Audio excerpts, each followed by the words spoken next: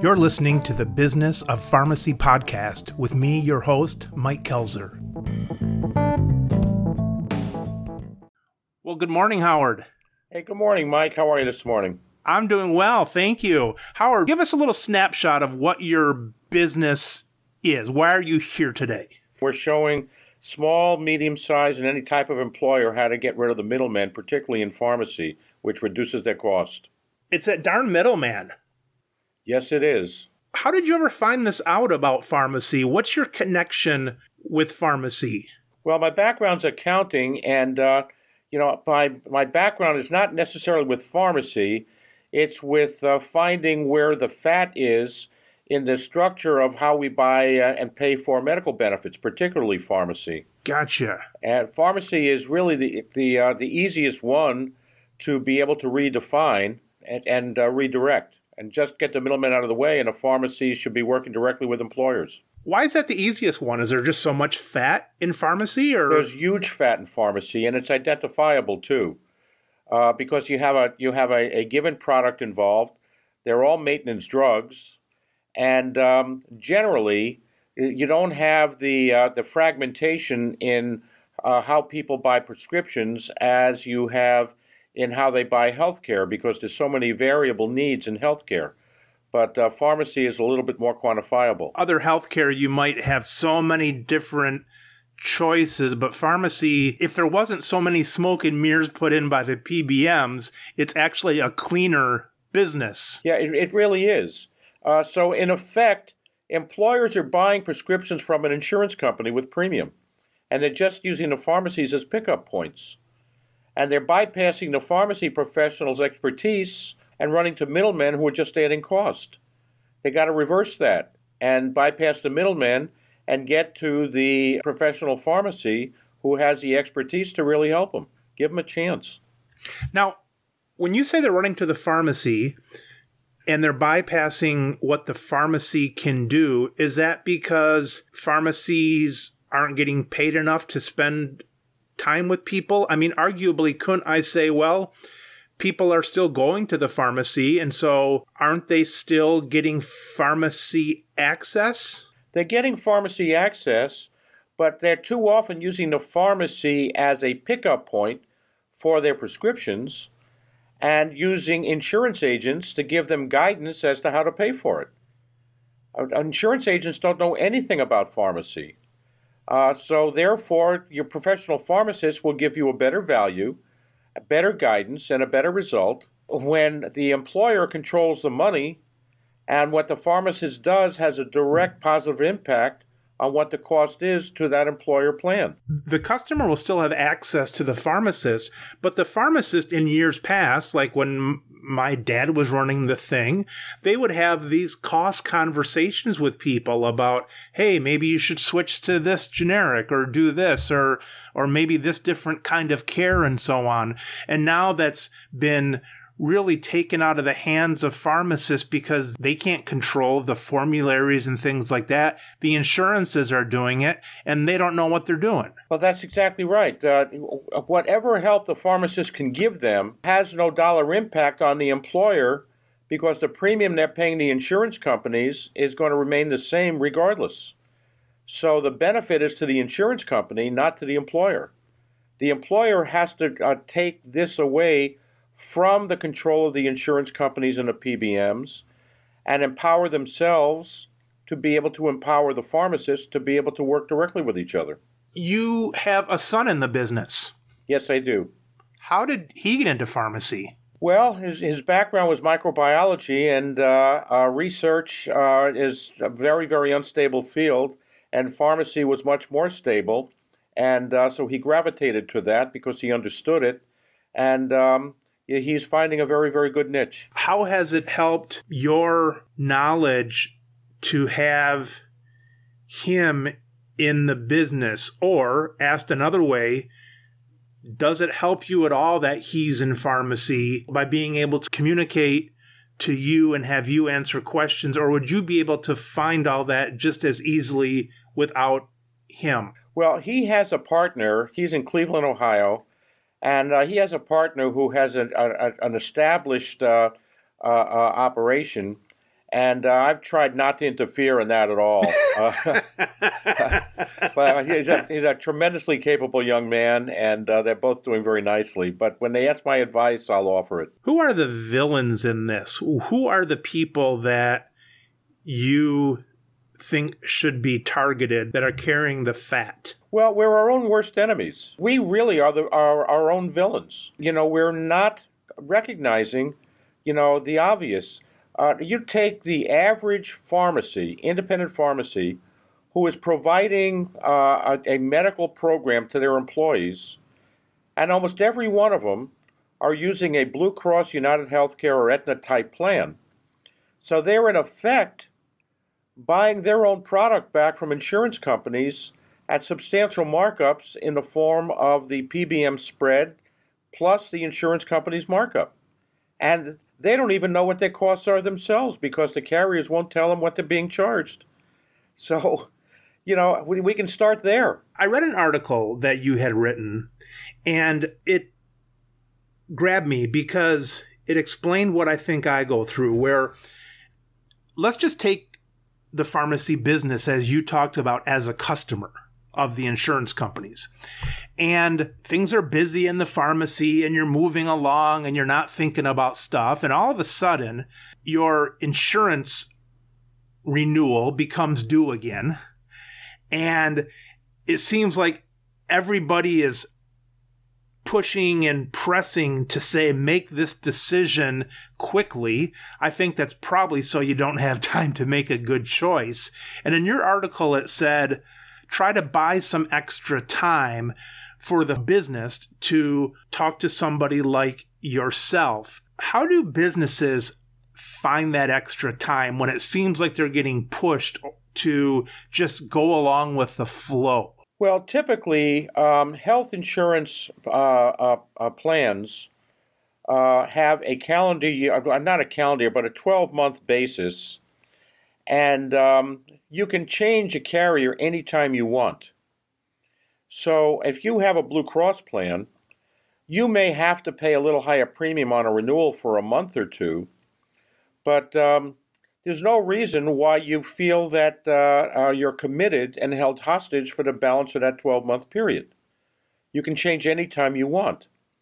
Well, many employers are their own worst enemies also because they let form completely trump the substance of the actual cost. So if an employer decides they just because of a calendar date overpay premiums until that next calendar date, that's their choice.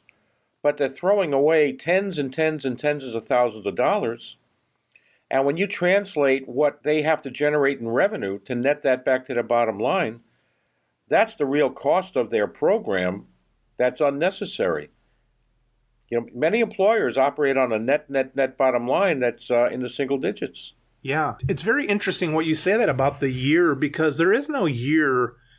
Basically, you're getting yearly rates from the insurance company, but you're not really signing up for a year's worth of service. And to prove that, just don't pay your bills some month and they drop you quicker than a hot potato. That's right. So this whole exercise of labels, self-funded and fully funded and all that, is quite frankly illusory, because every group out there is self-funded and then they're insured.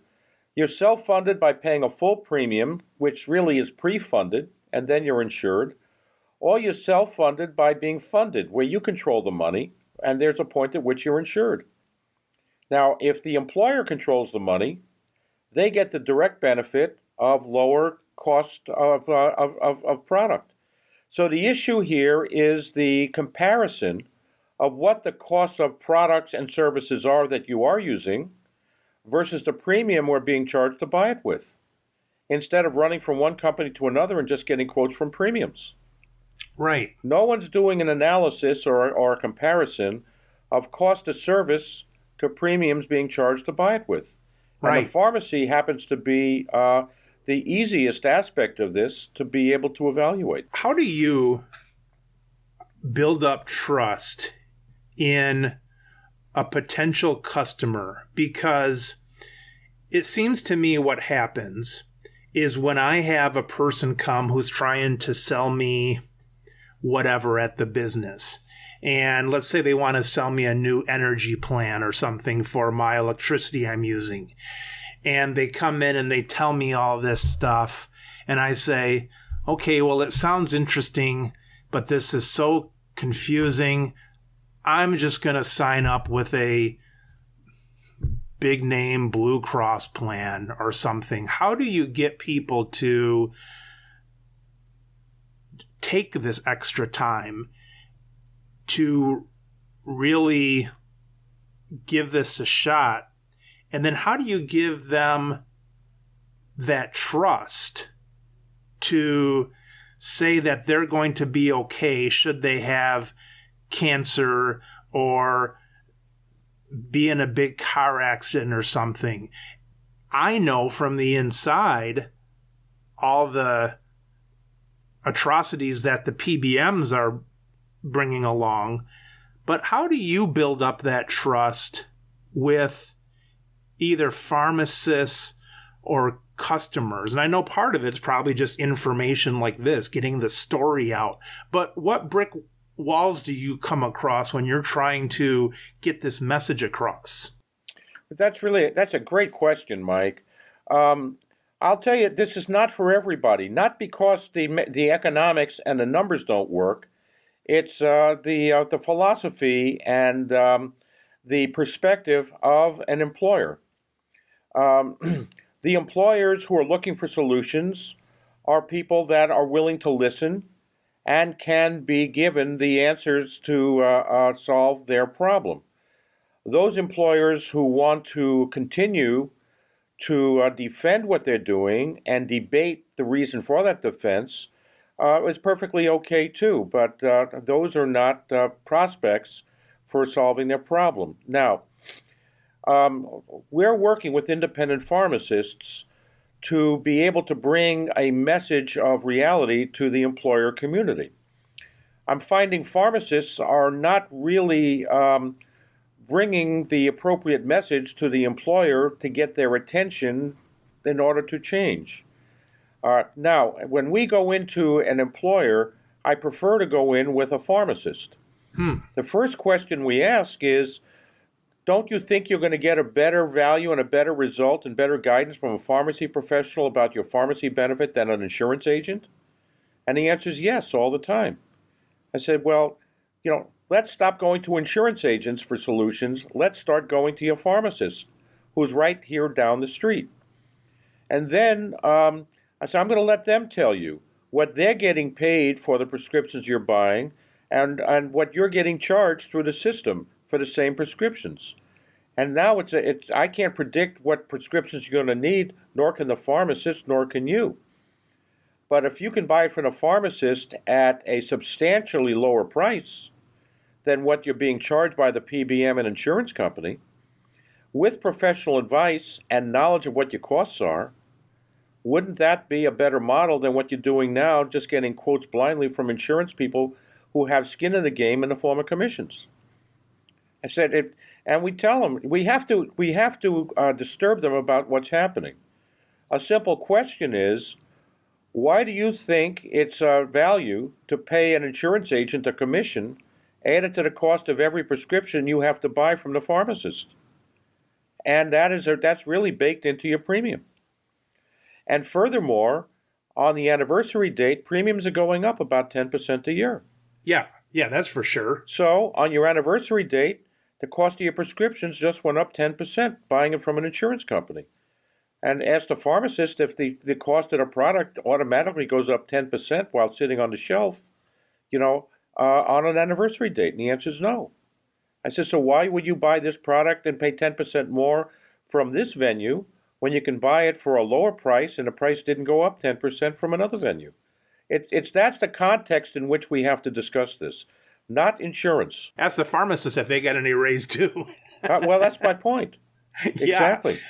When you ask the companies this question, do they have access to those records of what they're paying for certain medicines? Or is that all jumbled together so it's hard for the widget company to know this when you say you're paying more. Can you prove that to them by them going into their invoices or whatever? Well, if they're insured with the usual boilerplate Blue Cross plans, they don't have access to that. And our point is, until you position yourself to start having access to that, you're never going to control the cost. And you're never going to get the right advice nor the right direction. You have to start somewhere. But if you keep doing the same thing over and over again, you're not going to come close to solving this problem. And that starting somewhere might be looking at least at the pharmacy sides of the finances, and they may never get it from the insurance side, but at least they have one side of the equation, and they've got somebody who's willing to share one side of the equation, which should tell you something. Well, in order to position themselves, they've got to change the whole structure of their health insurance program. And they have to position themselves to really have the same net model on health care itself. And they need to unbundle the administrative function from the control of the insurance system, possibly, and minimize the premium they're paying to an insurance carrier while maximizing the risk they put on their back. And there are easy formulas to point this out to them so they can understand how to stay within a budget and remain within that budget year to year over a protracted period of time. You're talking about the employer through all this. Yes. This is really meant for employer-sponsored plans. It's impossible to do it for the individual because of the legislation that has changed the marketplace. Or how does a pharmacist decide to hop in your car and go down to this employer with you? Is it the pharmacist that's looking to do more of this, or do you try to get in touch with pharmacists and have them help you? We're really trying to make contact with independent pharmacists, looking for those pharmacists that want a way to bypass the PBMs and to be able to work within their community. It works very, very well in small outlying cities, very well. Now we're in the process of putting a model together right now in the St. Louis area because we've been looking for ways to do this in urban areas, which was a little bit of a challenge because of how spread out a workforce is and how fragmented the marketplace is. Right. But we're really close to accomplishing something with a group of pharmacies right now. And when I say close, probably within the next 30 days. And we think the model has all the elements for it to be effective, and it will work. In the rural areas, besides the workforce not being so spread out, and besides them not being so much fragmentation and competition, can I put it that way too, that there's also maybe more involvement with the independent pharmacy and stuff that's going on in the township or city. There's sometimes a higher level of association or trust built up? Well, the pharmacist and the business community, they know each other in the small towns anyway. So they already know each other. Right. And you see what the average consumer that is a participant in a group plan doesn't realize is that even though they might be getting their prescriptions at John's Pharmacy right there in town, he's losing money. He's not making any money. And they don't know that. Right. And the lack of knowledge on the part of the employer and the lack of the appropriate education and marketing on the part of the pharmacist is really the problem here. There's a hole there. And that's what we're finding is necessary to be able to fill, with common sense knowledge. Well, here's an example. We're implementing right now and have as of January 1 and February 1, bringing together the local pharmacies in a community of around 6,000 in Missouri, and it's the city and the county. Now, both the city and the county we talked to 2 years ago, and now they're finally crying uncle because they're getting double-digit rate increases way beyond what is justifiable from Blue Cross, both of them. Right. Well, now the program is being restructured. The funding that was heretofore premium is now budget, and it's soft dollars. And the relationship in giving a preferred provider status to the local independent pharmacies is incenting the employees to go to the local pharmacies. Now, the local pharmacies are going to get a better margin because they can set their price, and yet the cost is less to the plans because we've taken the PBMs markup pretty much off the table. We did this for a client of ours in Iowa City about the first quarter of last year. And they've been self-funded, and they resisted going to their local pharmacy for a couple of years because they thought they were doing just fine with the PBM. Finally, after twisting their arm, we connected them to their local pharmacy, which is about a mile away from their facility.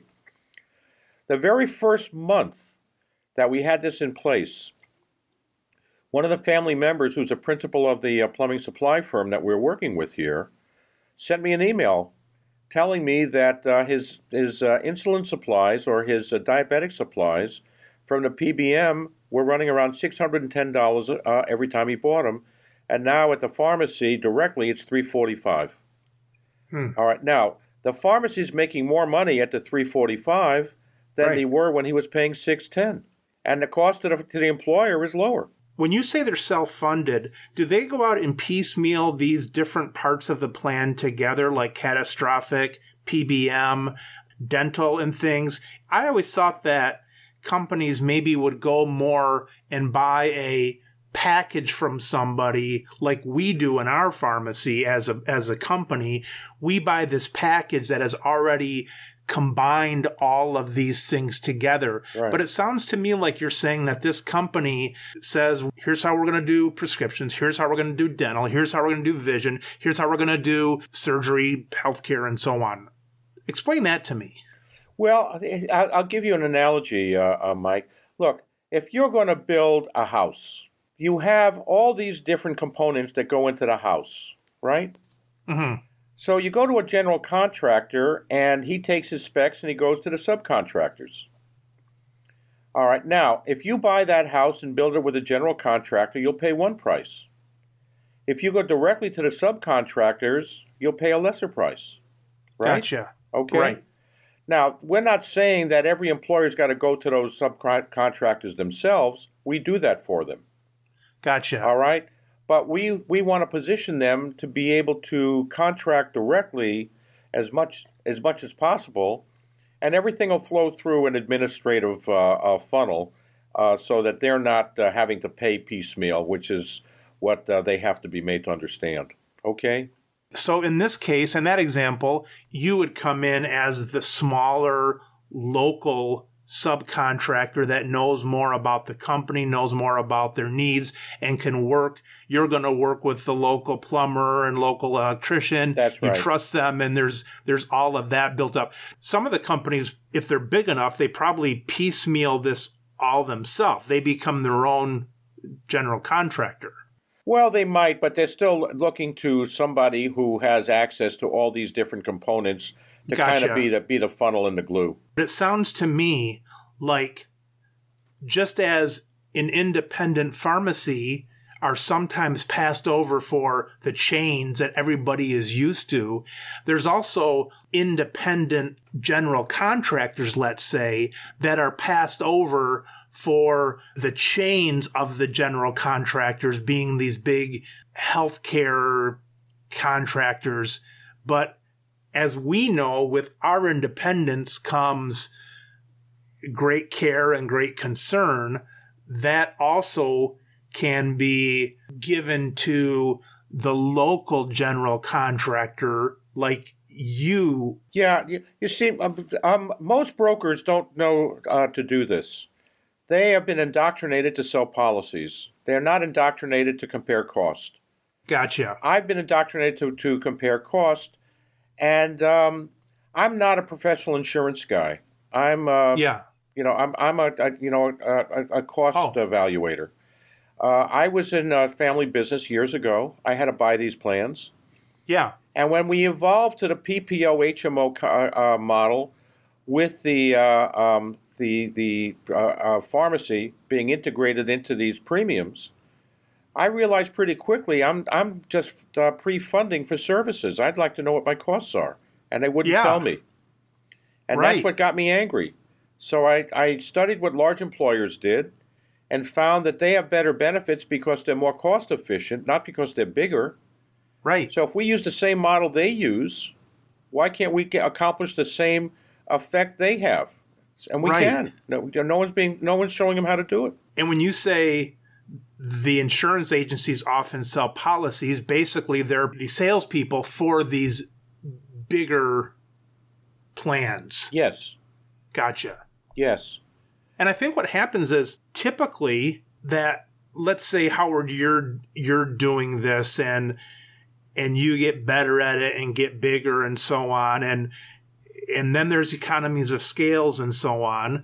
But I think what's happened in the insurance companies is where the hidden margins start to appear, the corruption. And so we all would say, yeah, if you can get better economies of scale, we're probably going to be able to cut your costs. What's happened in these big insurance companies is we can easily prove where there's fat and corruption and a lot of this shenanigans going on, where a lot of companies get to that when they hit a certain size. That's where a lot of that hidden agenda is. And that's where you want to deal with someone who's big enough but hasn't gotten to the corrupt stage yet. Well, the answer is, to your question is, you want to eliminate that. And here, let me give you, an analogy, Mike, and perhaps you can see how simple this really is. Yeah. All right. Let's say, just take a pen that's sitting on your desk, and let's say that you're the manufacturer of that pen. Now, to get it to market, you have to sell it to a distributor. The distributor marks it up from you, the factory. And now the distributor, in turn, sells to a retailer who marks it up from the distributor, who sells to the customer. Now, if that customer bypasses the retailer and goes to the distributor, they're going to get a better price. If they bypass the distributor and the retailer and go to the factory, they'll get a better price yet. They have no idea how many pens they're going to need from one year to the next, but it's impossible to spend more, for the volume of what they buy if they go factory direct or wholesaler direct than the retailer, right? Okay. Now, let's take the pharmacy in this context. The product already resides on the shelf of the pharmacy, right? Now, to get it to market, he in turn is implicitly selling it to the PBM, right? Yeah. All right. Now, the PBM is marking it up from the pharmacy. The PBM, in turn, sells it to the insurance carrier. So the PBM is, in effect, the wholesaler, and the insurance company is, in effect, the retailer, who in then turn sell it to the marketplace in the form of premium to the policyholder. Sure. Now, if the policyholder can bypass the retailer, the insurance company, and go to the PBM, they'll get a better price. That's what they've been used to doing if you're a little larger company. Yeah. But now, if you bypass the insurance company and the PBM and you go right to the pharmacy, you're going to get a better price yet. So the pharmacy is the factory. Now, that pharmacy can sell that product at a price somewhere between where he's getting paid by what he's getting paid by the PBM, but a little bit higher and get a better margin, but not as high as the PBM. So everybody wins. In theory, the PBMs can say, well, but we force competition and all that kind of stuff. The problem is there's so many smoke and mirrors, and they've forced out so much that they've done the opposite of what combining sales did, and then they throw that layer of fat in there, but nobody knows what that layer of fat is. There was two key words in what you just said. The PBMs will say, in theory. Yeah. All right. In reality, It's different. So one of the frustrations or exercise of futility that I see getting nowhere in your independent pharmacy world is you're spending a lot of time and a lot of money running to lobbyists and lawyers and Congress people to do something about the behavior of the PBMs, none of which has any real effect. So the very simple solution is just take the business away from them on a local level. Yeah. All right. This past month, we took two primary employers in this community away from the PBMs. And when you take the dependents and the employees together, it's almost about 8% of the population there, of the consuming population between the employees and dependents. Yeah. Now, we did that in 30 days. Right. All right. And that has much more effect, market to market. Think about this number for just a minute. I know this would never happen in this pristine model, but here's the power that the independents aren't exercising. There are, from what I've been told, about 22,000 independent pharmacies in this country. All right, we just took two employers away from the PBMs in this particular city for this pharmacist. If every independent pharmacist in this country just took two employers in their community away from the PBM to work directly with them, literally in a short period of time, you're taking 44,000 employers out of the hands of the PBMs. Yeah. And that's not hard. That's easier to do than to be running to legislators and lawyers and lobbyists and everything else. Yeah. These people go to church with each other. Their kids play ball with each other. Why shouldn't they be working with each other to solve the problem? There's this entrepreneur that I follow online, and he was talking to his audience, and he said to these people, as soon as you have spent more time trying to patent something than to make your first sales, you've already been beaten. And it kind of makes me think of what you're saying there. And we as pharmacists are so used to not selling. I mean, we sell passively when people come into the pharmacy, but we're so used to not selling that we think that the government is our only solution when we could be out selling to these businesses. Well, you know what? You got to be careful for what you wish for, because if the government ultimately is the means by which you try to address the PBMs, you might find up in worse shape than when you started. Yeah, right. Yeah, quite often we see that. Here's something I don't understand, Howard, and this is pretty simplistic, but when I, as a business person, sign up for an insurance, and I know that we're going to get prescription coverage once the deductibles are met and so on, whether I use a lot of it or a little of it, I'm paying the same amount. When does that stop? Do companies pay the actual amount of the drug, or are they doing similar to what I'm doing as an individual of just paying a set amount per employee? Who actually pays for the medicine, and when does that start? Well, you're paying for that medicine with the premiums that you're giving to the insurance carrier. It's all baked into that premium. It is, I know, but it's kind of an all-you-can-eat philosophy. When does that change? Who actually says, I'm paying more because this person got an extra prescription? Well, all group health insurance it's a privatized version of socialized medicine. It boils down to what the group is spending on a per capita basis plus the insurance company's margin. Look, health insurance is the only thing that we call insurance that we use through these third parties to buy goods and services. If you have a diabetic in your plan, you don't need an actuary to determine if they're going to be a diabetic. He or she is going to have a certain need for certain prescriptions and supplies for the rest of their life. Right. Now, no insurance company is going to fashion a premium that, is going to absorb the cost of that identifiable need at a level less than what the need really is. Yeah. They've created a system to make you feel that way because you just focus on copays. But what you need is somebody to give you the right advice to get the best value, to meet that need in the best way to get the best result. That's not an insurance agent. That's a pharmacist. When I've sat down with people now, with a pharmacist, not only do I ask them, does it make more sense to have a pharmacist give you advice than an insurance agent? But I said, all these years that you've been trying to figure out how to pay for health care and pharmacy for your employees, did you ever have a medical or pharmacy professional in the meeting to help you evaluate, the best way to address this? Right. And the answer is no. I said, so let's start doing it now.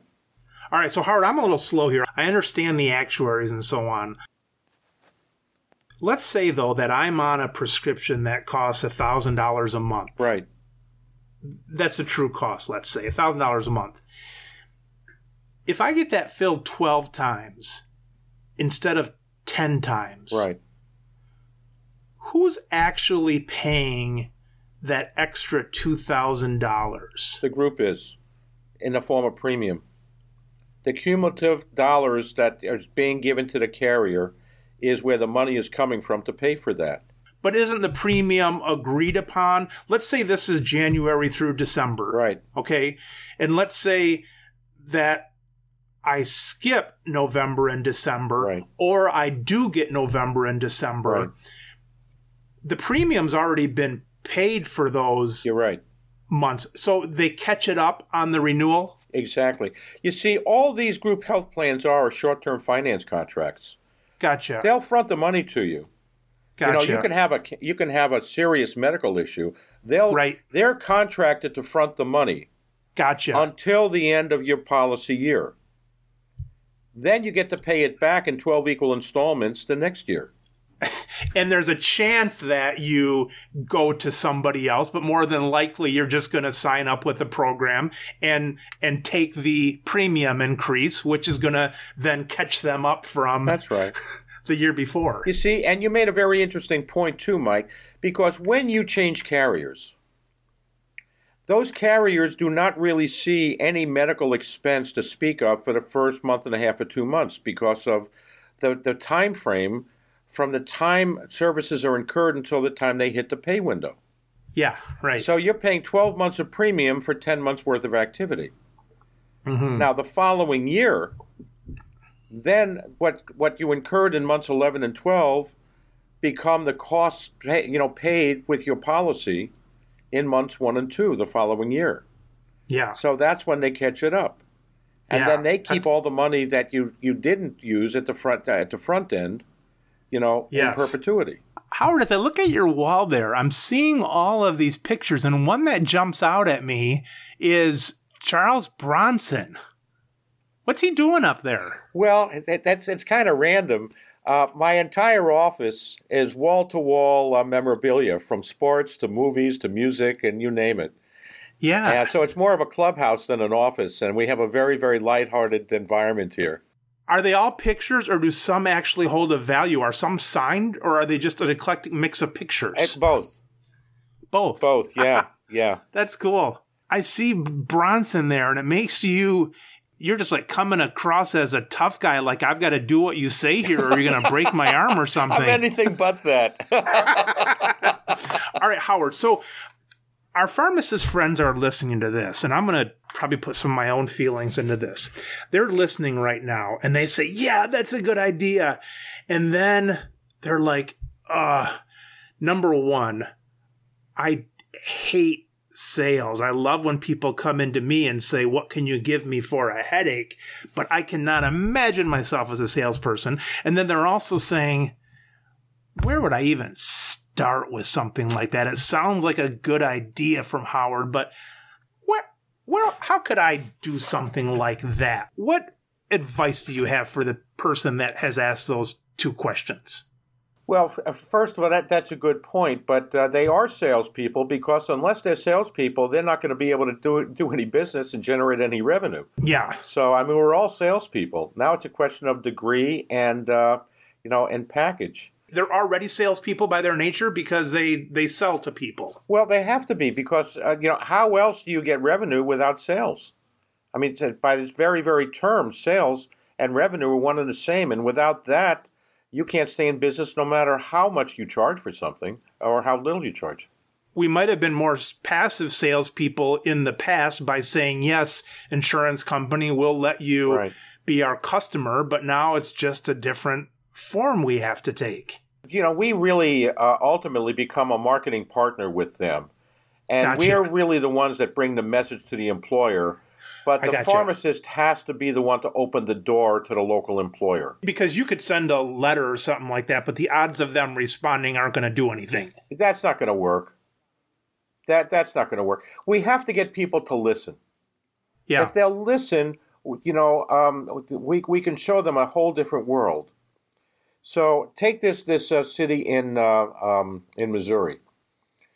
We happen to have put, changed the structure of the health insurance plan for this particular pharmacist. In 2.5 years, we've saved this pharmacist on his health plan in excess of $100,000, and he's got about 26 employees, and the pharmacy he sells to himself, and he knows what his costs are, and of course, we did something similar in getting the costs down. From premium for identifiable medical services too. Okay. Gotcha. So the whole thing, is restructured. All right. Now, the city manager, is close to the pharmacist. The commissioners on the county are close to the pharmacist. Yeah. But they don't know me. I'm in St. Louis. I have a solution for them.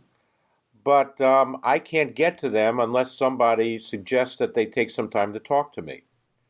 Yeah, so without that, going in there with the pharmacist, the probability of them talking to me is very, very small.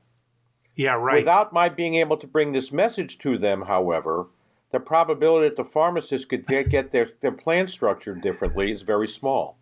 Yeah, exactly. So we make a good partnership. And we can do that anywhere. How big does a pharmacy have to be to attempt their own services like the story you just told? How many lives do they have to be insuring in their own pharmacy company to test this out? Well, we just put a plan into place for a pharmacy in Minnesota that has 4 employees. We're about to do one in Mississippi that has 5 employees. Really? We've already done them for small pharmacies. But, depending upon the state that they're in, for groups under 25, some states are a lot easier than others. If we're 25 or more, and that's not because of any type of law, it's because of the manner in which insurance policies are structured, and everything's an economy to scale, we pretty much can go anywhere and accomplish anything. All right? Under 25? Under 25, it's a little bit more difficult because it's underwritten more carefully. I gotcha. Because we've had a few that we've taken runs at, but we're looking for a spread in premium to cost of service. And if that spread's not there initially, we don't want to put a square peg in a round hole. And the smaller you are, you don't have that insurance theory to cover the bumps. Yeah, but there are tools available in the market, in the insurance marketplace, to be able to give an employer control of the pharmacy component, so a pharmacist can sell to themselves, or a pharmacist can sell to others. But again, pharmacists are their own worst enemy. I've run into circumstances where there's a group of pharmacists own their own PBM, and they're having trouble selling their PBM services to the marketplace. Well, we can help them do that. But those same pharmacists still continue to insure their employees with either Aetna or Blue Cross or United Healthcare. So I'm pointing out to them, I said, why would any employer work with you directly when you're buying from the same companies they are, and you're subsidizing the very institutions that are crushing you? What's our answer to that? Well, one guy said, my broker is a very good friend, you know. Oh, yeah. And let me see if I have this right. I think I do, where I can't tell my broker, find me a plan that just carves out to let me be my own PBM because they probably don't exist. Well, he could tell his broker that, but his broker will tell him that it's a bad idea and he can't do it, and they listen to him. That's right. Yeah, because it does exist, obviously.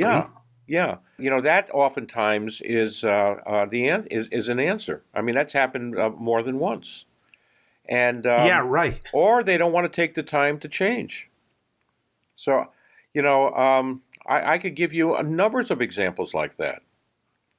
But so when I say that the villain in this is ourselves, you know, look in the mirror.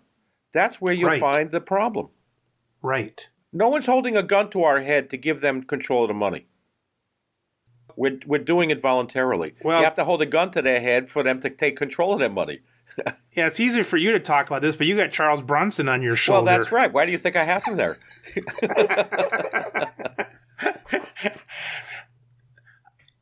It seems to me that a lot of insurances would use scare tactics on this. That's what they're selling. Let's say you come to me and we're talking, and all of a sudden I call up, you know, my broker or something, and they're like, oh yeah, but wait till your wife gets cancer, or wait till this, or wait till that. I think a lot of that is all based on, I think a lot of the objections are going to be based on fear. Well, it is. It is. You know, we're working right now with a group of pharmacies in St. Louis. And, you know, to take a public entity, a pretty high-profile public entity, directly to them. Now, in one breath, they want to sell directly to them and bypass the PBM. In the next breath, they're insuring their people with Aetna, and they have no idea what. And Aetna is now vertically integrated with CVS Caremark. Yeah, right. You know, so on one hand, do as I say. On the other hand, I'm not going to do as I say. I'm going to do as I do. You know, so if that's what they choose to do, that's what they choose to do. But it really is self-defeating when you do that. Right. Why do you think that, I think you mentioned one, you said the broker, they know the broker, he's a friend of theirs. Why else do you think is there that they're not using their own PBMs? Well, fear is primarily a very, very strong factor in all this. Habit is a strong factor in this. Indoctrination is a strong factor in this. Right.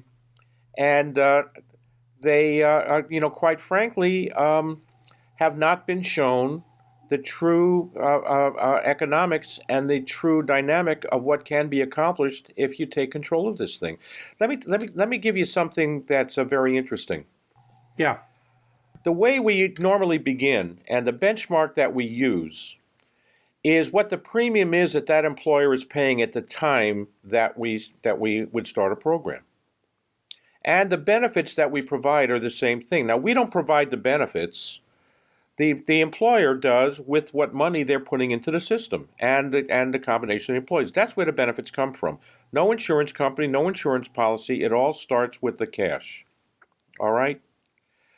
I have employers whose budgets today are no different than the premium they was paying more than 5 years ago. And their benefits are the same, and they're sitting on 6 figures of unspent cash.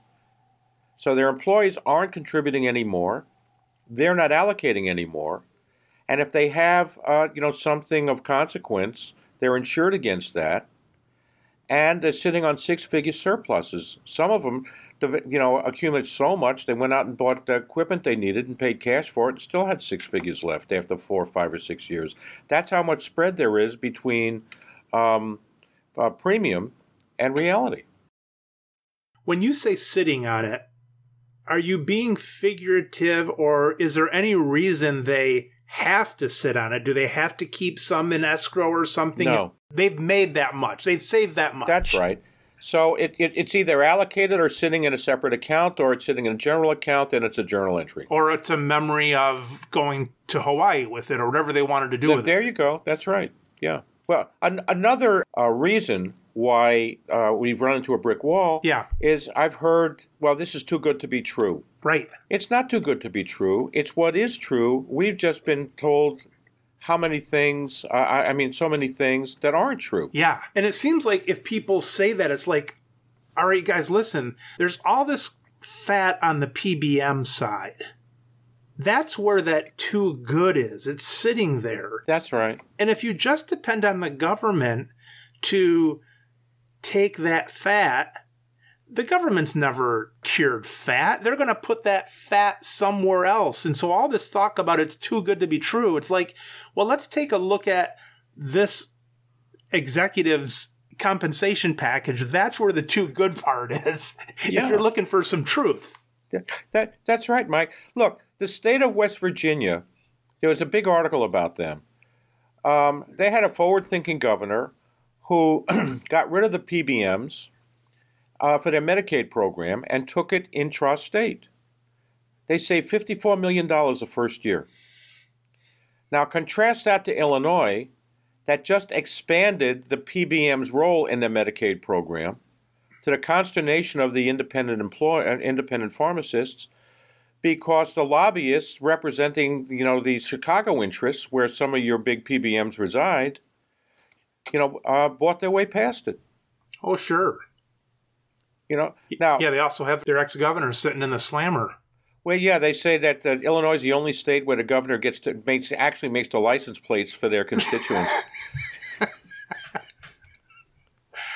Speaking of license plates, it's like all my license plates on a few of the cars, like the paint's bubbled and it's actually the paint's coming off. And it's like you'd think that it's like they had one job to do is to find paint that sticks onto a license plate.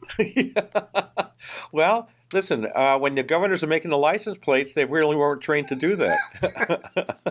Well, let me think of the things that a company would say. One is they would say, my employees are so used to having the name brand of Blue Cross or the name brand of this advertised thing. How are they going to feel if I give them a crumpled up, flimsy card that says Joe's Insurance? Is that argument valid as much as someone wanting to buy a name brand something, even though they know it's maybe not the best? They've heard of it before, and at least they know that what their results will be somewhat. Well, that's a valid point, and that has been a factor from time to time. But our response to that is this name brand medical service or name brand accounts payable service? Which is it? It's a name brand accounts payable service. Don't give the payable service your name brand money and see how many name brand medical services you're going to get or name brand pharmacy products you're going to get. It begins and ends with your cash. Break that analogy down, Howard. I know analogies are supposed to be easier, but we're up here in Michigan and our brains are frozen. So let me think through that a second. So the name brand medical service versus name brand cash. To break that down, what do you mean by that?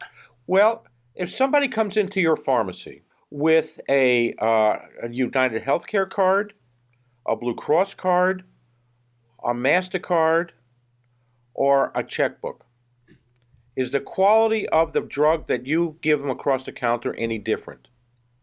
No. Is the need for that any different? No. But the price is different depending upon whose name is on the card or whose name is on the check. I gotcha. So all the care they're getting is going to still be from Dr. Jones, the best surgeon in town, and this brand name medicine. Right. We don't care so much about the processor. You don't need a name brand processor. No, you don't. Because whoever writes the check is writing that check drawn on the same funds that are being provided by that group, regardless of who's in the middle. Gotcha. All right? So Blue Cross has nothing to do with healthcare. United Healthcare has nothing to do with healthcare. They have all kinds of people that have nothing to do with healthcare interfering in healthcare. Mm-hmm. And the PBMs also. So when you have all these middlemen that stand between you and the guy across the counter, it's impossible to get a better value if you were sending your money all over the country to get it back across the counter. Yeah, right. Just hand it across the counter. What about taking the jump to, I want the best heart surgeon when my wife has her bypass and things like that? I guess one answer would be from the pharmacist when you two are going someplace together. They could say, well, look, you're going to get arguably better pharmacy care. Why wouldn't you also expect better heart surgeon? But is that fear going to play in again where they're going to say, don't go with that non-name brand because you're going to get a generic heart surgeon instead of the best heart surgeon you could get that obviously participates with Blue Cross and so on? Well, what guarantee do you have that that heart surgeon even accepts Blue Cross? You don't. Or the Mayo Clinic. Or in today's world of narrowing networks, your top tier specialists are not accepting that kind of control. So it still boils down to whoever controls the cash controls the system. I'm playing both sides, but that argument that I just made there, at least that should be the opening to put your foot in the door and say, well, let's take a look. We've got the books, right? They're not going in blind. They're able to, just like I'm able to look at my current doctors and go through, let's say, Blue Cross's directory and see who takes what and so on. During this time that we're trying to buy a little bit of time to talk to the local companies, they can do the same thing. It's not a blind... No. It's not a blind thing they're signing up for. They can look for the providers and things, right? Yeah, but what guarantee do you have that those providers that you see on their roster this month are going to be there next month? You don't have any guarantee there. That's right. See? And also, when you're beholden to these, to these third-party controls, you can go to a medical facility that lists itself as a network facility. But that doesn't mean that every practitioner within that facility is also a participant in that network. Yes, right. You see? Now, there are moves afoot to begin to get to more market-based compensation to providers than through these third-party negotiated PPO contracts and PBM contracts. Now, the thing that I don't understand is that, these PBMs that had gag clauses, and I think that's being broken down a little bit more. Right. Okay. But that, quite frankly, is a textbook example of violating the antitrust laws in this country. Sure in seems price that fixing. way. Okay. Now, I just saw an article. I posted it on my LinkedIn a few months back, about 2 months back, that the executives of some food processing companies were prosecuted for price-fixing canned tuna. Yeah. They actually were prosecuted for price-fixing canned tuna. Yeah. But nobody is looking at price-fixing with healthcare and prescriptions. But canned tuna? Yeah, right. We better get that canned tuna in a competitive market, otherwise we're going to go to you-know-where in a handbasket. Yes. So the part that you said about the plans, the directories can change. There's no guarantee that people will be on that program next month and so on.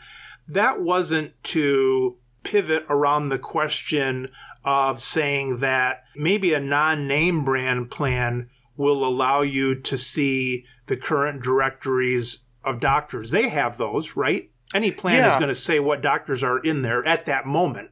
Well, it's not meant to pivot around. It's meant to get them to look at this through a realistic prism that they're not. Now, let me be specific about that. When you give control to these insurance companies, they control your money. All right? So the point is that in some cases now, if you're not working with a network provider, there is no benefit at all. It's not even in-network and out-of-network, a higher copay or lower copay. It's a benefit or no benefit. Right. Okay? They're called EPOs, exclusive provider organizations. Yeah. All right?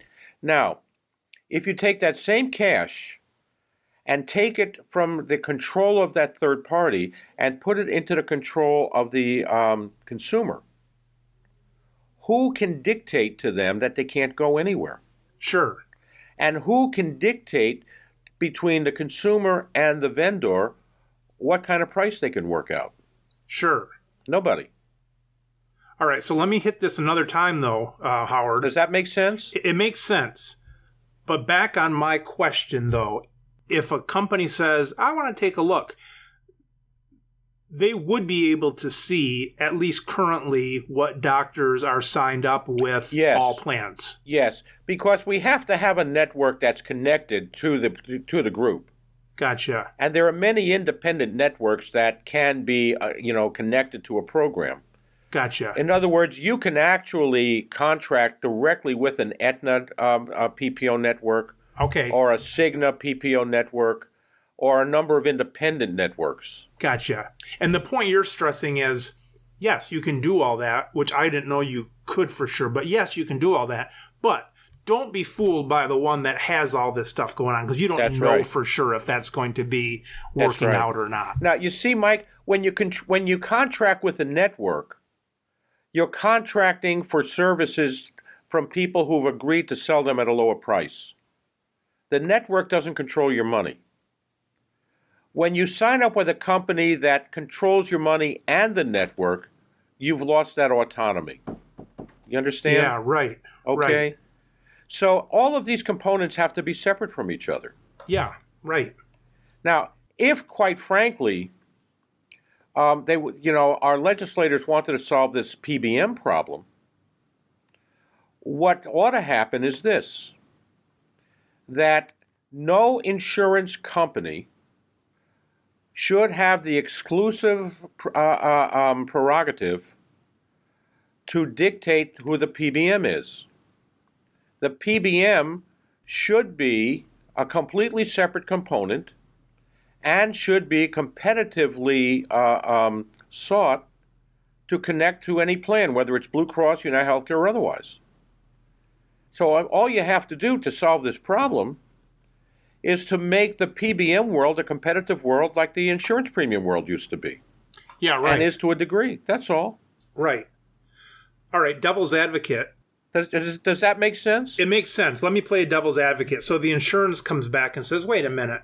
Part of the service that we're offering here is we've worked out relationships with different people, and you want to carve out the PBM, but I've got all kinds of things that I am trying to give as a package. I'm trying to give vision, dental, psychiatric care, this, that, the other thing, surgery, chiropractic, physical therapy, and so on.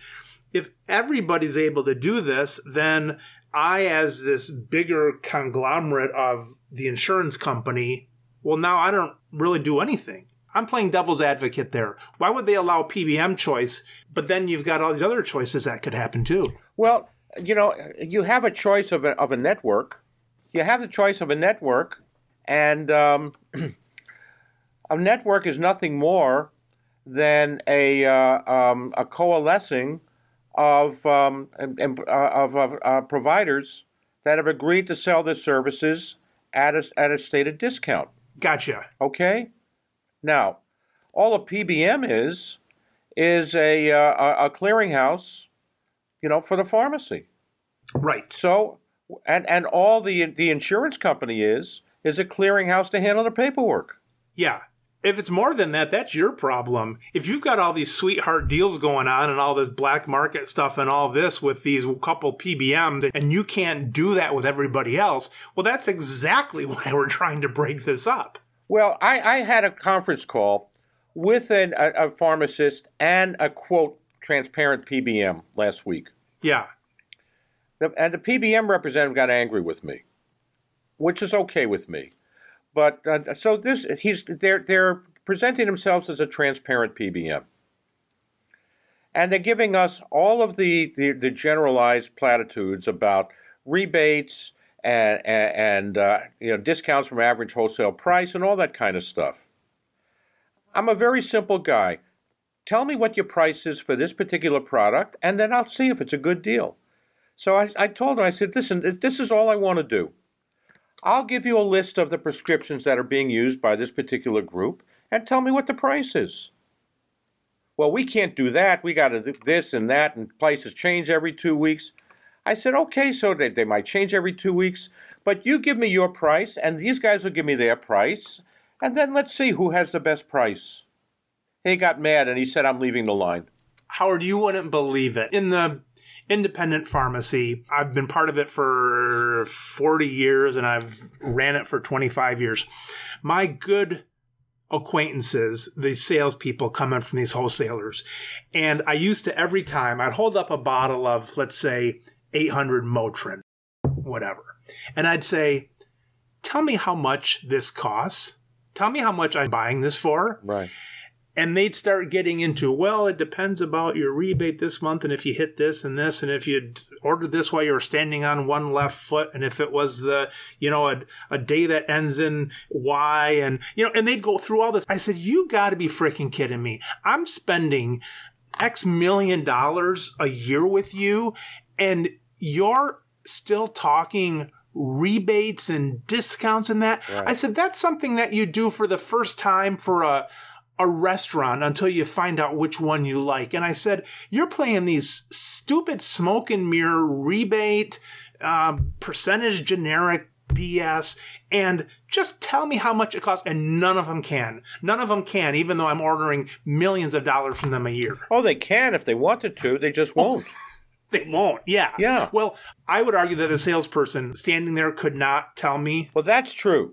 They've drank the Kool-Aid of this bigger, or at least they're getting the paycheck from this bigger organization that they're indoctrinated. They're indoctrinated. No, that's true. But somebody knows. Somebody knows. Of course. They want it to be smoke and mirrors. Well, that's exactly right. So, my definition of transparent is, what do you charge for this particular drug? Not, this is what we're charging you, your plan. Based on this average wholesale price discount. Right. What is that? That's like the PPOs. Well, we give a 50% discount. Off of what? I'm going to pick on used car salesmen because they usually get picked on the most. But even with a used car salesperson, yeah, you might feel like you just got abused when you're in there. But finally, when you leave the lot, no matter how creepy you feel, like I say, I'm picking on them. You could pick a lot of different industries. But no matter how creepy you feel, when you've left, you know at least what you wrote the check for. That's right. These wholesalers, between the wholesalers and the PBM DIRs and on and on and on, you don't even know, and the audits and all that baloney, you still don't know easily 30 days later and arguably 3 years later what you've paid for that drug. Well, one of the questions that generally I've asked when I've run into that is I've asked one of these guys. I said, look, if you walked into Walmart, I don't care what it is, all right, and you bought a bunch of merchandise with your MasterCard, would you pay that MasterCard bill if all you got was a statement that said you bought a bunch of stuff and we're adding $2,000 to your balance, send me a check? And he said no. I said, then why are you asking us to do it and call it Blue Cross? Yeah. Because all Blue Cross is a secured credit card. Yeah. With a finance contract arrangement attached to it for you to pay it back next year. Yeah, that's that part we talked about. Yeah. That's all. It's no more complex than that. That makes it really easy to understand when you say you're paying it back next year with the higher premiums. And if someone happens to die or changes insurance, they've got that built in too. But in general, 95% of the people are just going to renew and pay it then. So therefore, if insurance is meant to insure the future, why is it then priced to recover what you paid in the past? That's right. All right? That's right. Yeah, you're paying that. Somebody gets this humongous, expensive treatment, and they get that at midsummer, and it's supposed to be insured for that. And unless they die and the whole company goes out of business, they're going to pay for that come January. Yeah, you want to hear something ironic, Mike? Look, this was about 2.5 years ago, and I was brought into a small manufacturer. I had about 60 employees. They were paying United Healthcare through a PEO. You know what a PEO is? Tell me. It's one of these employee leasing companies, through the payroll companies. You actually lease your employees from a independent entity that collectivizes all these employees into an overall self-contained payroll system, payroll service, along with your health insurance and workman's comp. So it's all bundled together. Their premium with United Healthcare that was tied to this program was going from $410,000 to $780,000 in one shot. When we got in there, we found what the answer was. They had 3 very high-priced drugs. One was Stelara, one was Humira, and one was a cancer drug called Revlimid. When you add the 3 of those things up, they add up to $200 and some odd thousand. All right, now, the premium went up to bake the cost of those drugs into the premium plus the carrier's margin. Yeah. All right. Now, we had some solutions for it, and they were just about ready to address this when they pulled the plug and they said, we're being sold to a private equity firm, and they don't want to be, quote, self-insured, and they want to keep things as they are. Yeah. Just this past week, I got a call from a property and casualty agency that we help with a plan. Yeah. And the irony of this is that the private equity firm in New Jersey, called, they're an insurance branch that they are connected to. Yeah. To solve the problem for this particular employer. It's the same employer, and they got the same problem. Yeah. We had it solved 2.5 years ago. Yeah, exactly. You think they called us back? No, not at all. Now, what's really sad is this.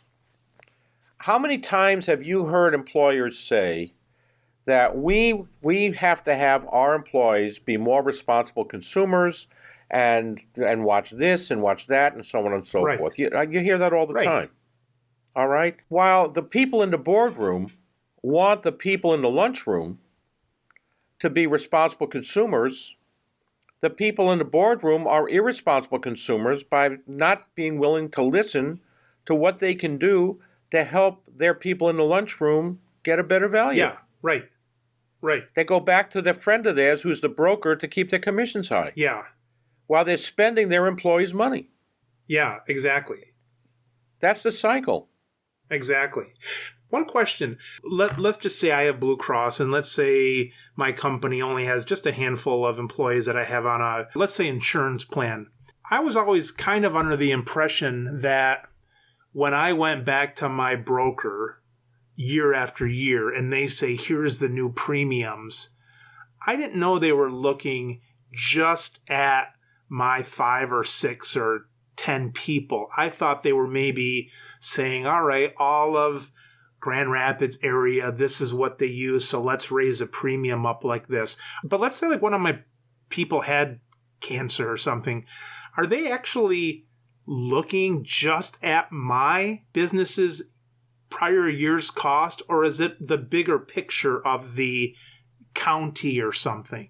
For a group your size, Mike, it's a combination of the two. Gotcha. All right. When you get to the size or the premiums, the size of what I just described to you, yeah, it's not even actuarial anymore. It's a cost plus price. That I identify what's already known. Yeah, right. They pencil it out, plus their margin, plus some additional premium to take a risk for what they don't know. That's all. That's right. Something small like mine, they might group that into a bigger group. Oh, that's interesting. Think of every type of insurance you buy. Yeah. Workman's comp, all right? Life insurance, disability insurance, car insurance, auto insurance, product liability. Everything is event-based, right? The one that hits me is car insurance because of all my kids. I know they're gonna speed or get in an accident, and it's gonna go up the next year. Right, but it's still event-based. It's not utilization-based. It's event-based. In other words, your auto insurance won't put tires on your car. It won't change the oil. All right? But if you have a crack up, it'll fix it, or the liability. All right? Event-based, gotcha. All right. Health insurance is not event-based. It's utilization-based. Right. So it's funding. It's funding. And therefore, the exercise is, where do you get the best value for what services you are providing to your people? Right. In order to meet their needs, some of which is identifiable already. Yeah. The analogy would be changing your tires on a car, buying gas, getting a car wash, vacuuming the car. Those are all things that the individual has to do. The event would be a crack up or a crash. Yeah. Breaking that down to the health side, where is that line drawn? Would physicals and buying some certain things, those would be day-to-day costs? What would be a comparable event in health as in auto? Well, it's something comparable. The diabetic. The diabetic needs insulin to run his body. A car needs gas to run the car. Yeah. Right? All right. Now, the diabetic has a need that's identifiable, and there's a cost associated to meet that need. Where do we get the best value? Where do you get the best value for tires for your car? What we need is somebody to take a risk for what we don't know. Gotcha. But we're using premium to buy things for what we do know as well. And we've crossed that line. Gotcha. Does that make sense? That makes sense. Yeah, because you would never call changing your tires or getting gas, you would never call that car insurance. You would call that just maintenance, day-to-day things, and you're trying to find a decent service and decent price for it. Howard, if you were in the position as a pharmacy owner and you had not a crystal ball, you couldn't make anything happen, but if you were in the ownership position, what would you be doing right now after listening to us talk today? Well, if I were a pharmacy owner, I would be allocating a certain amount of my time every single week to talking with every employer within my immediate marketplace, showing them what our compensation is and what they're being charged, and what we can sell the same product to them for substantially less if they would be willing to listen to a manner in which they could restructure their program that would mirror what large employers have done. And I would document that with as much data, and I hate to use data, but a validation of what has been written about this and what other organizations are doing. For example, there was an article in Business Week about 2.5 years ago at Caterpillar, and the headline of the article said, "Drug costs too high, fire the middlemen." And it was about Caterpillar Tractor bypassing the PBMs. And I would continue to pepper them with this information because it's a process, Mike. When you say show them what you got paid, what the pharmacy got paid versus what they're paying, that has to just be anecdotal, right? Or information from other stores because they can't see what they paid per drug, correct? Well, number one, if they can't see, that's Exhibit A of what's wrong because they're not being shown what their plan is being charged. And the reason why they're not being shown is because there's plenty to hide. Now, when you have a plan that's already self-funded, then they can see, and they should see. And, that is just a given. But there are articles out there now, because I'd go and Google some of these things, where it specifically indicates that the pharmacy got $5 and the plan was charged $190. But you're saying if they're self-funded, they should be able to see that $190 somewhere on their own Yes. on their own literature? Yes. because if they're not getting that information, itemized by purchase, then they are either not set up right, or somebody's got an awful lot to hide, and somebody's getting some tremendous compensation built into that. Oh, I see. They're self-funded, so they're dealing directly with the PBM. Right. In your estimation, are most of them probably getting the per prescription price? Well, the PBMs have to charge the plan, and they have to charge the plan by sending the TPA an itemized statement. I see. All right. Now, that TPA should have that itemized statement. Now, if the TPA and the insurance company are one and the same, because the Blue Crosses and Cignas of the world have a version of self-funding, but they still hide that into a lot of generalized information. Like in my example earlier, between the $10,000 per year or $12,000 per year, if I skipped a couple months, the PBM should be taking that information and showing that to the self-funded director and saying we paid $12,000 or we only paid $10,000 for this. Right. They're not going to come back to the actual patient level, but that's where they'll get it the next year. That they should be getting that every single check run. Oh, that's right. I don't pay it directly, but a self-funded company would pay it directly. Yeah, you see, when a group is self-funded, the only difference between being, quote, fully funded and self-funded is this. When you're fully funded, and I've mentioned something to you about that with regard to that kind of label, but what you've done is you've bundled the funding for the utilization into a monthly premium. So you pre-funded what you may or may not use. Gotcha. You get no information. All right? All right. Now, if you quote self-funded, you pay as you go. Oh. All right? Now, you pay as you go based on what has been incurred and billed. Yeah. So when a PBM sends a bill to a TPA, there has to be an invoice, and that invoice indicates what has been purchased. Gotcha. Okay? Now, any group that's self-funded should be looking at those invoices. And I can't tell you how many groups I've run into that don't even know they exist. Yeah, right. Right. And if they're paying more like a premium, it's the same as an individual. It's going to catch up to them the next month. They're going to pay for it. Yeah, exactly. I gotcha. Well, Howard, all right. Let me break this down.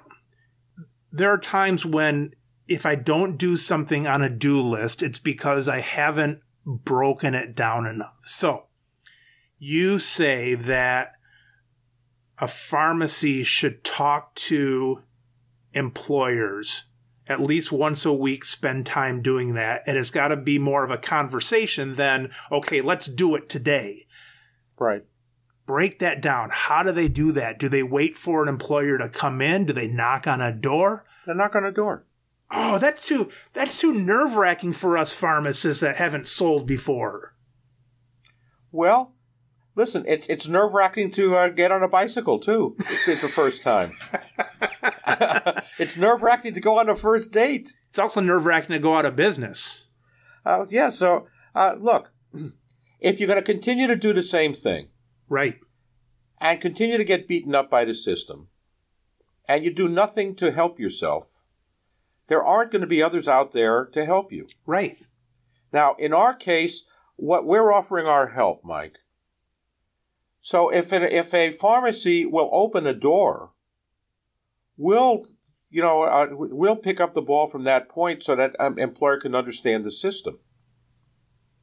But you got to open the door. Is there anybody listening to this that can't do that? Are you only able to go in so many states, or can you talk to anybody? You can do it anywhere. Now, depending upon the size of the group, there are some states that are really, really tough because of the regulations they put on things. The West Coast is very tough. California, Oregon, and Washington are in their own world. Yeah. The Northeast, from New Jersey on up into New England, they're in their own world. The state you're in, Michigan, is that where you are, Mike? Yeah. That's a great state for this to happen. Okay. Matter of fact, we have a small pharmacist in McBain, Michigan, that we're working with right now. Okay. All your Midwest states, Indiana, Illinois, Missouri, Wisconsin. Minnesota's a little bit more difficult. Ohio. The nasty ones that you mentioned at the beginning, should they not even try on those, or can they still connect with you and you can? You should try. And if a group is 25 or more, we can overcome just about all of it. Gotcha. All gotcha. Right? It's that but lower it's these one. smaller groups that have got some significantly more challenges. Yeah. Only because the resources that can be used as effectively as you need them to be are not being offered in those states because of the mandates that the states put on these carriers. Gotcha. And then, Howard, when somebody connects with you, they could call you and then they could say, hey, or maybe it starts with this. They might say, hey, I haven't maybe actually been to someone's place and knocked on a cold call, but I know a company that I'm going to approach and so on. They could contact your office and maybe see the next step, or? Absolutely. We'll help them. We'll go anywhere. We're working with a group down in Tampa right now, another one in a small town in Mississippi. I just got a call from, a company in New Jersey. We just got another one in Louisiana. So the point is we're willing to do anything for anybody. Good. But they have to be willing to be able to, be involved a little bit. Right. And I'm not talking about the nuts and bolts of it. Yeah. But to start to help open doors to educate people. Yeah. Let me give you a scenario, Mike. Yeah. You're in Grand Rapids, right? Okay. I happen to be a member of the Gerald Ford Museum, by the way. Oh, you are? Yes, I am. Nice. I'm a big fan of Gerald Ford. Oh, cool.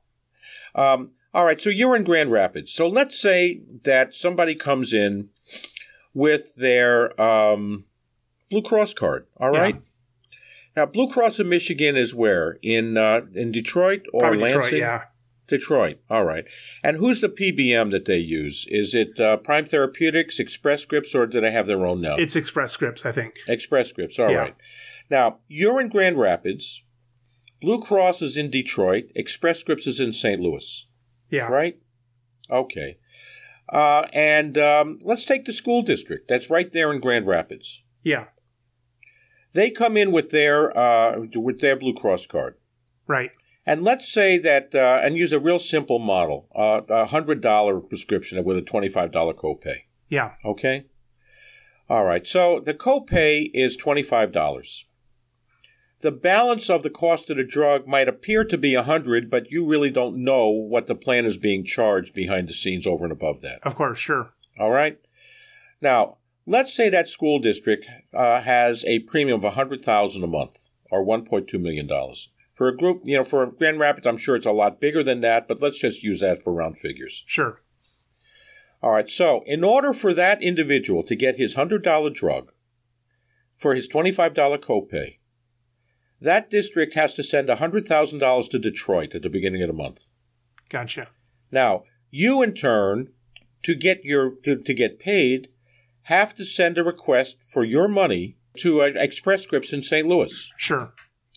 Express Scripts in St. Louis now sends a request for the money to pay for this to Blue Cross in Detroit. Now, Blue Cross in Detroit then hits your account for an amount unknown to you, then sends another unknown amount back to Express Scripts in St. Louis. And then when they get it, they take their share out and send you what little they send you 45 days later in Grand Rapids. Right. Both of you guys are in Grand Rapids. Yeah. What value do these guys in Detroit and St. Louis add to this? But they add cost to this. Yeah, right. Now, wouldn't it make more sense if the two of you got together and worked directly with each other? Yeah. Now, you take a small town of 6,000 people. And take that scenario where the pharmacist is literally across the street practically from the school district. Right, or the city. exactly. And take that model and apply that to the guys who are across the street from each other. Yeah. What logical sense does that make? It doesn't. No. Especially when you know there's a lot of fat. Exactly. But even if there weren't, what sense would it make? Yeah, because there has to be fat because it's traveling across the world and it's... Well, you have middlemen. They're not going to do it for free, and they're not going to do it for less than what you're going to get paid in the first place. Well, there you go. So while you're getting underpaid, these guys all over the country are getting overpaid, and the local money is being sent all over the place, and nobody knows what they're being charged with public money. But all they know is that they have a card that has a label on it that says, this is health care, when it's nothing more than accounts payable. Somebody fighting against that would say, well, yeah, but when you've got the big conglomerates and even with there's more hands involved, they're getting cheaper prices because of being bigger and so on. And that's where you just pull out these articles and your own information if you have and say, no, in fact, it's not. Because now that the gag clauses are gone, you can clearly see here that we're only getting paid this and they're getting paid 5 times this. And that argument of saying the economies of scales are not there. The economies of scale are there for their benefit, not for the benefit of the policyholder. Yeah, that's right. As a matter of fact, I have actually taken provisions out of a Blue Cross, United Healthcare, and Aetna policy, each 3 of them. And the provisions in different words specifically state in very clear English that the carrier gets rebates and price allowances and discounts, and they specifically say we do not pass it on to the policyholder. Yeah. I put that right in front of them. I said, look. Yeah. You're not getting the discounts. They're telling you that right there in your policy. We had a little bit of a glitch in the sound. And so Howard moved from a picture of Charles Bronson in the background to now in front of a bunch of bats from it looks like from Goodfellas or what movie that was that De Niro or someone. I forget which one it was. Well, I tell people I have a bunch of old bats working for me and they don't believe me. So there I put it on. Remember when we were kids, you had signature bats, you had the names of the players etched in all the bats? Oh, yeah. Well, that's what these are. Well, Howard, I'm going to tell our listeners, I know one area that you and I connected are LinkedIn. And so I'm going to tell them that's one area I know. Even if they just want to shout out to you and say hi, I know that's one area they can go. Is there a better method just to say hello to you that they heard you on the show and just at least reach out? Absolutely. Let me give you my telephone number. Sure. The office is 314. Okay. 997. Okay. 8865. Okay. Our name is Employers Committed to Control Health Insurance Costs, and the acronym is ECCHIC. E as in Edward, C as in Carl, C as in Carl, HIC. So our email is the ECCHIC Group. That's the word the, THE, and then ECCHIC Group, GROUP. At ECCHIC.com. And also they can check out our website at ECCHIC.com. We'll encourage listeners if they've heard something they like here and the step is still too much to go across and to knock on the door of the place across the street, at minimum, they should hop on the website and reach out and just say hello. We'd welcome an opportunity to talk to anybody, Mike, and we'll go anywhere. And all they got to do is open the door, and we'll help them do something behind it. Yeah, that sounds great. Hey, Howard, it was a real pleasure talking to you. Yeah, you too, Mike. That was a lot of fun.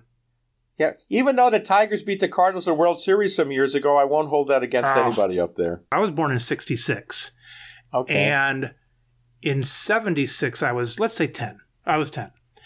Uh-huh. So people would talk about the 68 Tigers, and I would say, come on, you guys are a bunch of old farts. You're talking about black and white TV. This was ages ago. Well, of course, it was only 8 years ago, 76 to 68.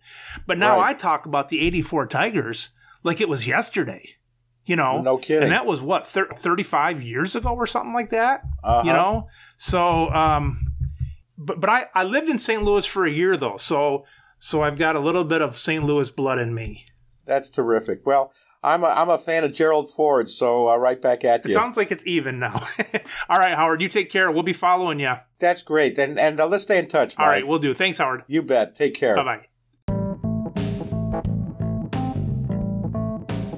You've been listening to the Business of Pharmacy podcast with me, your host, Mike Kelzer. Please subscribe for all future episodes.